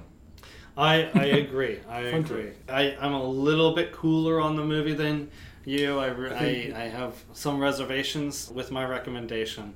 But if you're a fan, just continue watching the series. You'll either go with it or it'll lose you. One way or the other, I'm sure. I definitely have that feeling like, I'm like, man, when these are all really done, like for real, and the dust settles, then we could pick our couple favorite and just, we'll just watch those maybe. I don't know. Yeah. Well, it'd definitely be 5 through 7 for me. All right. Well, that about does it for our main event. Alan, you have to jet. Shanna's going to come on in a second here. We're going to talk about our film faves 2014. But did you want to leave us with your favorite movie of 2014? My favorite movie of 2014. So I think my favorite movie of 2014 was probably Dawn of the Planet of the Apes. I'm excited to see where that franchise is going, how far they're going to take it, whether it's going to, wrap around to the original, film or not. I don't know, I'm just excited to see that. And it's obviously got some allegorical things in there with our own modern society and how things can run amok. And yeah, I don't know. I'm curious to see where that one goes. Very cool. That is an awesome choice. I want to thank you for joining us, Alan. It's been awesome, as always, talking movies with you. And, you're kind of my go-to guy with martial arts movies. Maybe someday we'll be able to get you in for a martial arts episode. Maybe. Thanks for having me. It's been fun. Absolutely. And now, Shanna Paxton is back to join us for our film faves. Welcome back, Shanna. Hello, everyone. You missed me? We definitely missed you. It's good to have you back. Of course, Film Faves is where we count down our 12 favorite movies around a particular topic. Mostly, we're marching through time. We've had 2016, 2015. To this episode, we're going to talk about our favorite movies of 2014. Woohoo! Woohoo, indeed. All right, Shanna, do you want to start us off with your number 12 movie of 2014? Sure. My number 12 is Birdman. I thought this was... My number 12 too. Okay, go ahead. For heaven's sake. I hope we don't do this tandem thing again. It just shows that we're meant to be. I thought this was a beautiful piece of cinematography. I mean, the camera work with the single takes was just amazing, and the lighting was beautiful, and I have a special place in my heart for anything that takes place in or around a theatre. I used to dance, and we used to obviously go to the theatre, and it was a really old theatre, so it always looked amazing. Seeing all those nooks and crannies, posters, the backstage, all that. Yes, that's what it's called. Yeah, it was really, really fun. And there was great acting by everybody, and it was really intriguing and fun. Yeah, I would echo those sentiments. The only other thing I would add is, of course, it's really cool. Even though Michael Keaton denied it, I think it's really perfect and intentional casting. Now, this guy who has this superhero franchise in the past that he's always remembered for, and it's like our lives. He's trying to do. It's like, I don't know what you're talking about. I thought that was really clever, having Birdman, Batman parallel. Of course, now Michael Keaton's doubling down, and he's going to be the Vulture in the next Spider-Man movie, which is weird. But he was great. Emma Stone was great. It's my number 12 as well. What's your number 11? My number 11 is Whiplash. Excellent. This was a great portrayal of how far you may need to go to live out your passion, if it is an artistic passion. And this is what life could look like if you have a maniacal dictator of a teacher. I had a teacher like this for a language subject in my high school, and I wasn't even passionate about it, so I just got dealt a teacher like that. So I thought it was just really good cinematography again, and fantastic acting. And I am a huge fan of J.K. Simmons. Awesome. That is a great pick. What is your 11? My number 11 is Big Hero 6. Disney. This was actually the first true marriage of Marvel and Disney coming together. Disney decided to take an obscure superhero team from Marvel Comics and adapt it into their next animated feature. And I thought it was awesome. You care about the team, that each member has its own really cool superpowers. It's got great superhero action in it. It's got really great emotional content that I think actually really is I want to say it'll really rock you. That sounds really lame to say, but I really feel like it's very affecting. It'll hit you at your core. Yeah, absolutely. I thought it was really impressive, and it's a beautifully animated film. I actually really wanted to see a sequel to Big Hero 6, and I'm not a fan of Disney sequels usually, but this was the one I really wanted to see more from. Unfortunately, they're going into a TV show direction. Oh, that's so fun. Yeah, I'd rather it be a movie myself. But anyway, it's my number 11. I enjoyed it quite a bit. Okay, my number 10 is Kinsman. This is a film about a secret agency that has an open position. They essentially have already existing members choose someone who they think would be good for the position. And it's like tryouts, but hardcore tryouts. Very hardcore, yeah. And outside of that, there's this evil corporation trying to solve a world problem. And just so bizarre. And the actors in this film are so great. I mean, from Colin Firth to Samuel L. Jackson. And there's British humor in it, of course. So that's always fun. And the concept, I feel, is really original. And the special effects are hilarious. And just trust me on it. Go watch it. It's so funny. It is fun. It is a little over the top. So that's a fun pick. My number 10 is How to Train Your Dragon 2. A little surprising to have it so far down the list, but the first one was just one of the best animated films I had seen in quite some time. An extraordinary experience. Were they going to able to live up to that one with a sequel? They somehow figured out how to and doubled down on the huge dragon action sequences. They did a great job with expanding on the main character's family history, which was kind of the heart of the film. And I thought it was just a really great experience.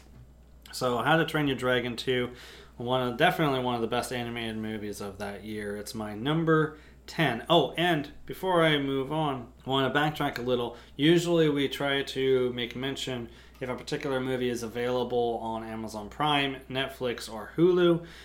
None of these movies so far on my list are available on any of those services. Of course, you could probably rent these movies on Amazon, though. What is your number 9? My number 9 is John Wick. Any man that's going to go on a rampage of revenge for the particular incident that occurred to him is a complete turn-on and hero in my life. And I don't care what he did before this. Yeah. It does not matter to me. And it's no spoiler to say his dog dies, and that was quite traumatic for you to watch. Yeah, and everyone knows already by this point how I feel about that kind of thing. But this is the one movie where I'm like, okay, it's going to be all right. Everything's going to be fine. And, all these people get to die. It's going to be great. Right. And I think that the dude responsible for that particular thing that happened is such a great depiction of typical entitled brattiness. And he totally deserved what came his way. In my opinion, it was a great revenge action film. Not as great as Kill Bill, but I felt like it was high up there. Wow, very cool. My number 9 is Snowpiercer by director Bong Joon-ho. Oh, I forgot about that one. And yeah, that is, I feel like a movie that's not known about enough. I definitely would champion this film. It was definitely the talk of the town in the movie circles and the people in the entertainment industry or the blogger circles. Outside of that, I'm not sure that it got much attention. It's a Chris Evans movie post Captain America. Dark, dystopian, future, sci-fi. It's got class, kind of a class war thing going on in there. It is violent. It is bloody. Oh, and Octavia Spencer is in it too. Oh, yes, Octavia Spencer's in it too. It is just awesome. Love it. Snowpiercer, my number 9.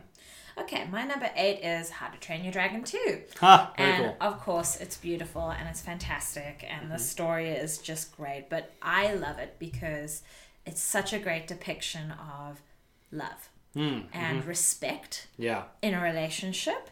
It shows what it can look like for young adults, and it shows what it looks like in, you know, the more mature, wiser adults later on in the film. And I just felt like that was so great, and I highly recommend that movie, and I believe that it's on Netflix. Oh, is it? It's I on believe Netflix it too? could. We'll double check, but I know that the TV show is on Netflix, and that's fun too. Nice. Okay, so my number 8 is Captain America Winter Soldier.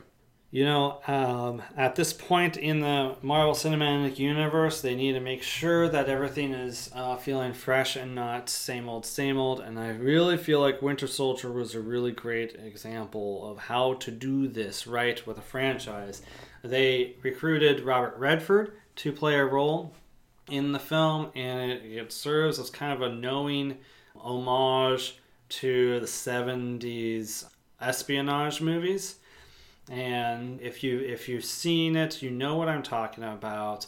It is also one of the most significant chapters in the entire series, as nothing is the same. Like, literally, as nothing is the same after this movie. This thing had ripple effects in the Agents of S.H.I.E.L.D. TV show, all throughout.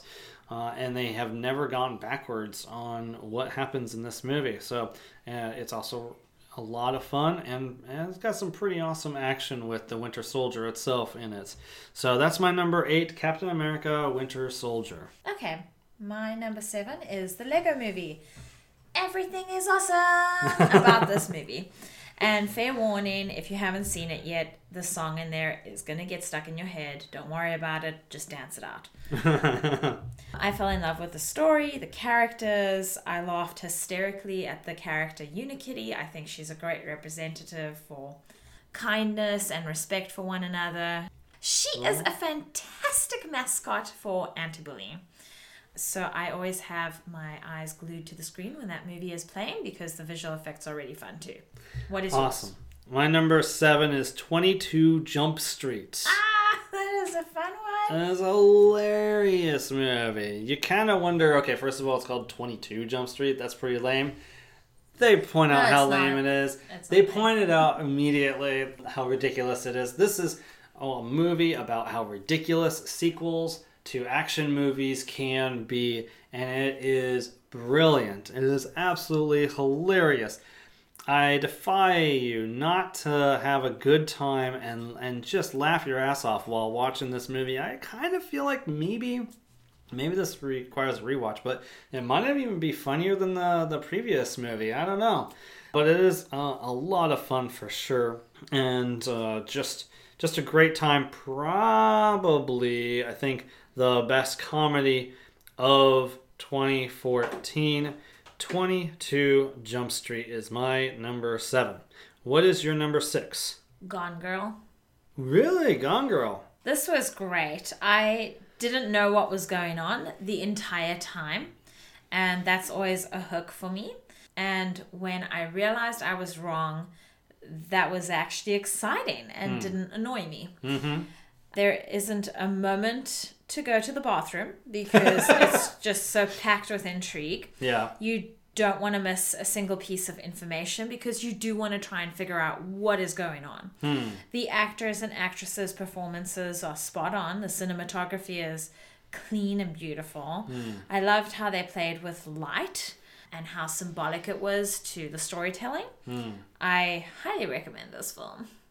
Yeah, that's definitely a movie that you didn't really want to talk about for fear of spoiling anything for anybody. And that's a pretty solid David Fincher film. My number 6 is The Guardians of the Galaxy. I love that movie so much. Yeah, this was kind of an unknown quantity. They're very obscure characters, which actually was a good thing because it allowed them to do whatever the hell they wanted in the movie. And what they ended up doing was kind of creating the Indiana Jones of the Marvel Cinematic Universe in space. And it was a blast. It's actually on its own a really solid, good time. And sometimes the movie doesn't have to be much more than just a really great time. And that's what Guardians of the Galaxy provides from beginning to end. You have so much fun, and it introduces these new characters that you really love. And I bet ya Guardians of the Galaxy Volume 2, which will probably be out by the time this episode comes out, is going to do gangbusters at the box office. And that's because this thing in 2014 was awesome and did very, very well, with good reason. It's almost like it's Star Wars, but without all the drama. Yeah, and more color. It's just fun. It's just constant fun, you know? Yeah, I mean, like, if you have to take a second and think about Star Wars, and what if Darth Vader wasn't dark? What if he was like light and everybody had a good time? It would like be this big party and family time. Yeah, I don't know if I can entirely follow you there, but we I'm do agree. not saying let's have that. I'm just saying. I hear you.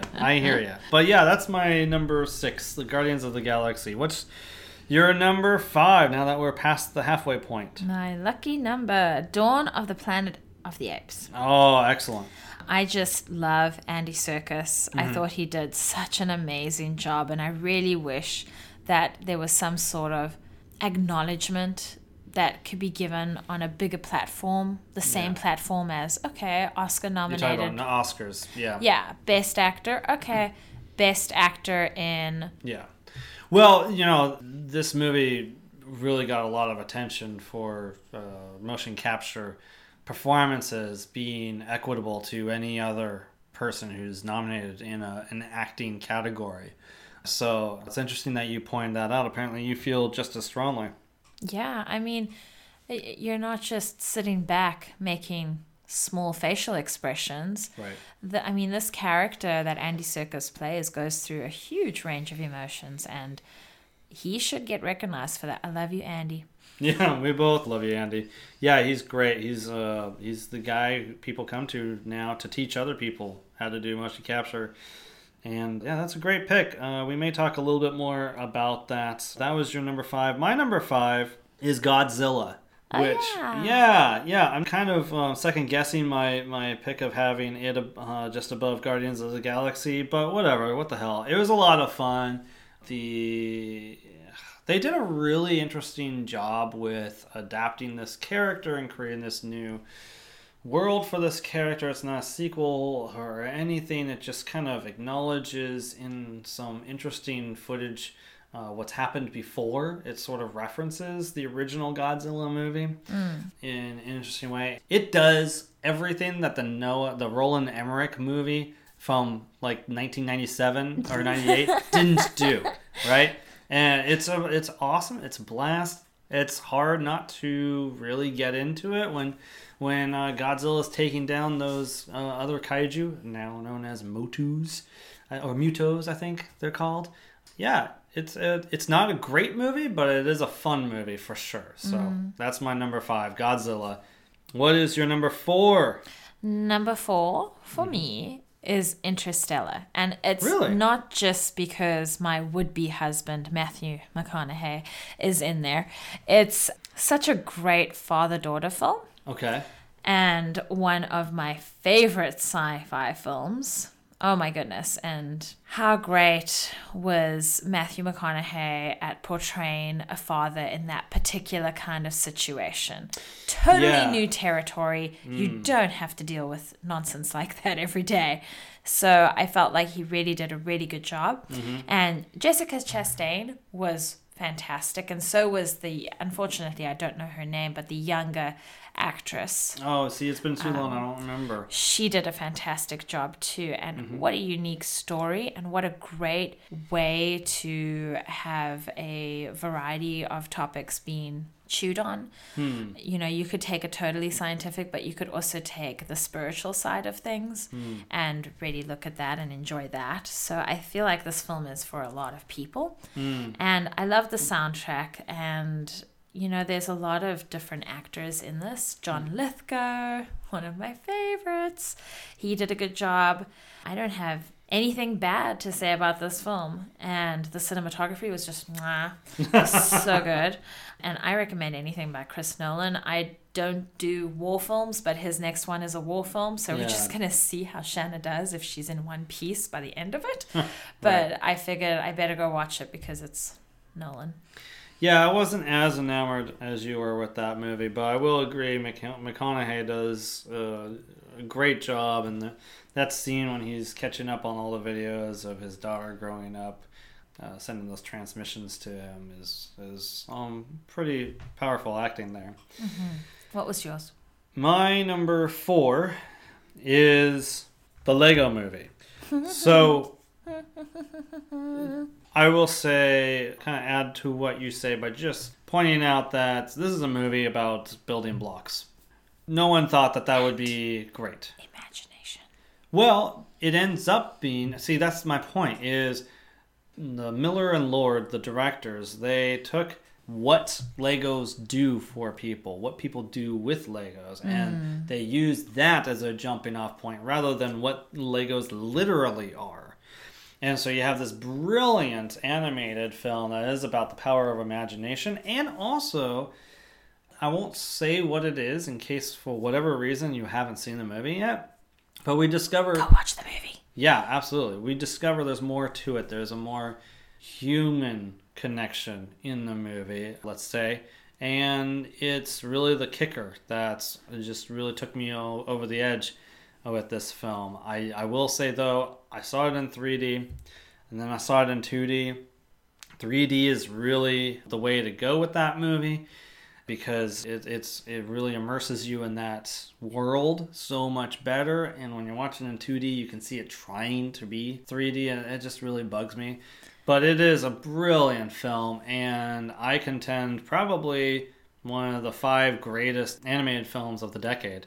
Right now, though, it's my number 4 favorite film of 2014. What is your third favorite film of 2014, Shanna? My third favorite film is X-Men Days of Future Past. And really? That's your number 3? Yeah. Very surprising. If you had to make me choose between X-Men and Star Wars, I think X-Men's gonna win. No way! Because that was my jam growing up. Star Wars, became a part of me later, but X-Men was always from the get-go. Wow, I'm surprised. Okay. And I just felt like this film was amazing. It made me cry, it made me laugh, it made me angry, it made me sad. It just stirred a whole lot of emotions in me. And I just thought the visual effects were so great and so cool that they combined the two different, not really movie franchises, but the different timelines that they had going on.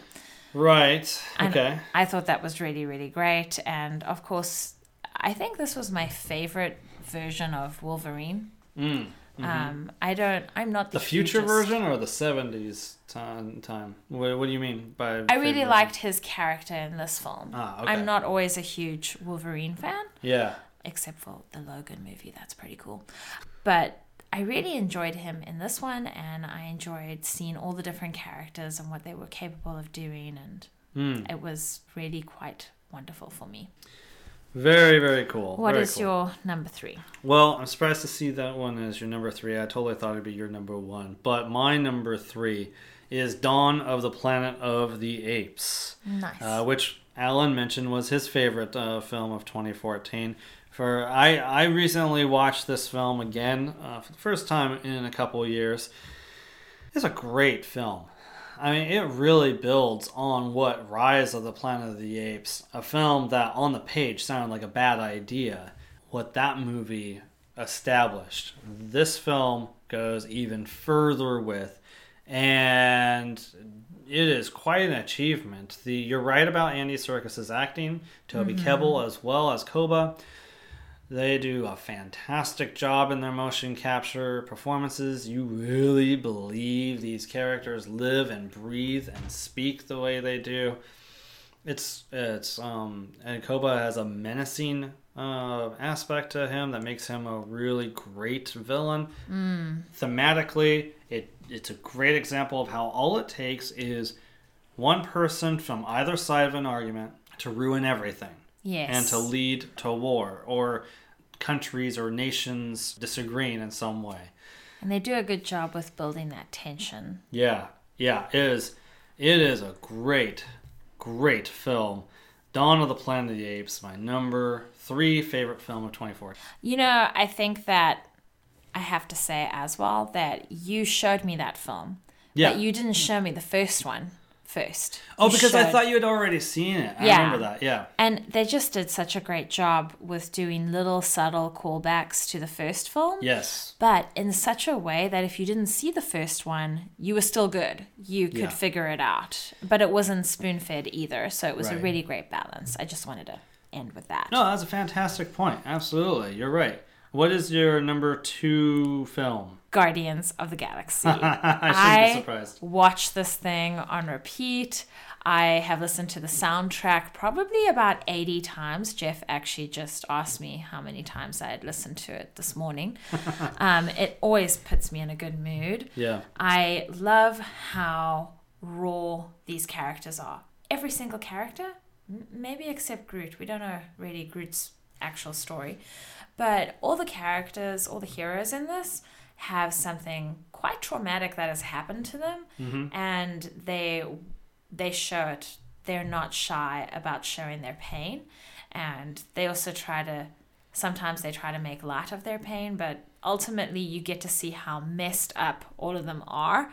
And that's why they're such a great team, is because you don't just have a team of heroes that are happy with life and everything goes well. And with this one, they just do a really great job at showing what can happen. And when they unify at the end, that purple smoke scene, that yeah. storm, oh my gosh, it's so beautiful. Yeah. I love it. I will quickly, very briefly add, I do actually think that the villain in that film is one of the best of the Marvel Cinematic Universe. He's also like an entitled villain. Yeah, Ronan the Accuser, I think, gets a lot of flack that's undeserved. I think he's among the top 5 villains of that whole series. No, I think he does a good job. And then just one last thing. I thought that the interaction with Rocket was really great. You know, you look at something like the Golden Compass, and when they had the... You're talking about on a technical level?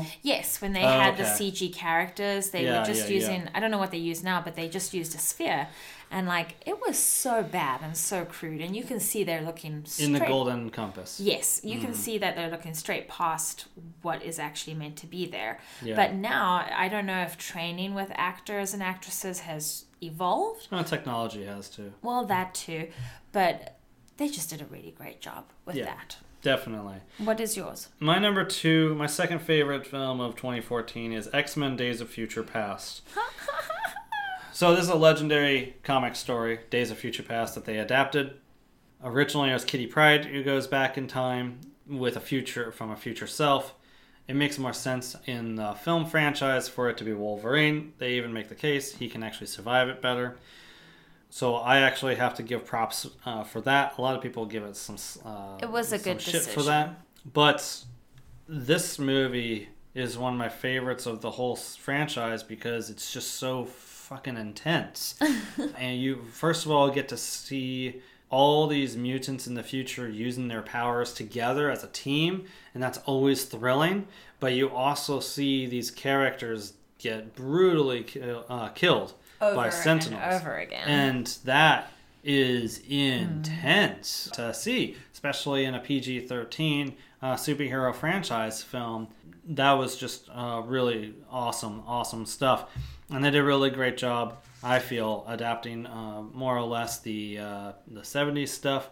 A little bit there's some questionable stuff that happens at the very end that I don't think they ever really paid off very well in X-Men Apocalypse. That's okay. You just get 1 or 2 fudges, and Yeah. that's fine. But it was surprising how well they pulled off this film. My only issue with the movie really was the continuity is just plain fucked up in this franchise. And when you acknowledge that First Class is actually a part of the same continuity as the original X-Men, if you think about it for more than a couple minutes, it's just a bunch of nonsense. No, just enjoy it. Yeah, enjoy it for what it is. I loved it, despite its continuity flaws. It's my second favorite movie. What is your favorite film of 2014, Shanna? So my number 1 is a tie. What? That's And- that's cheating. It's right. because I didn't look at the list very well. I thought I did. I thought I was so prepared this time. Yeah, but all no. right. I'll give it. I'll let it pass this one time. You guys are just going to have to forgive me. So the first part of the tie is wild. I thought that this was such a fantastic film. I can relate to all of it except for the heroin, the abortion, and all the other Oh, the actual nonsense. drug, heroin. Yeah. Yeah. I'm glad you can't relate to that. I can relate to, the concept of going on some kind of journey to heal yourself. My journey was au pairing, so I just Quite a bit different. you can't do those other things when Yeah. you're an au pair.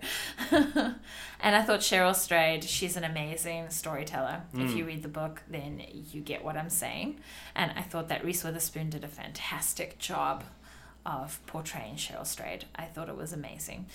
The other part of the tie is Only Lovers Left Alive. And when I Both saw really good this, choices, I admit. I saw this on Jeff's list and I was like, why is that there? And I was like, no, I have to have it on my list. Yeah. And this movie is like the best vampire movie, lover vampire movie ever. Yeah. It's a great romance. They do so great. It's just a beautiful film and it makes me want that kind of love all the time. Just the subtle ways that they touch each other and show affection for each other and how much they respect each other when they're in each other's presence is just beautiful. You're talking about the two main characters, played by Tom Hiddleston and Tilda Swinton. Yes. That does make a great antidote to Twilight, which was wrapping up around that time. And it's probably my favorite Jim Jarmusch movie. That's a really good pick. I don't feel like enough people have seen that movie, so they need to go seek it out. It's so beautiful. Please go rent it. I swear to you, it's worth it, especially if you're into the whole vampire culture. This is probably the most realistic depiction of it. I more or less I would say. I think it is available on one of those streaming services, so you should be able to find it. Great picks. I will let this cheat slide this time. Apparently, I only get one a year.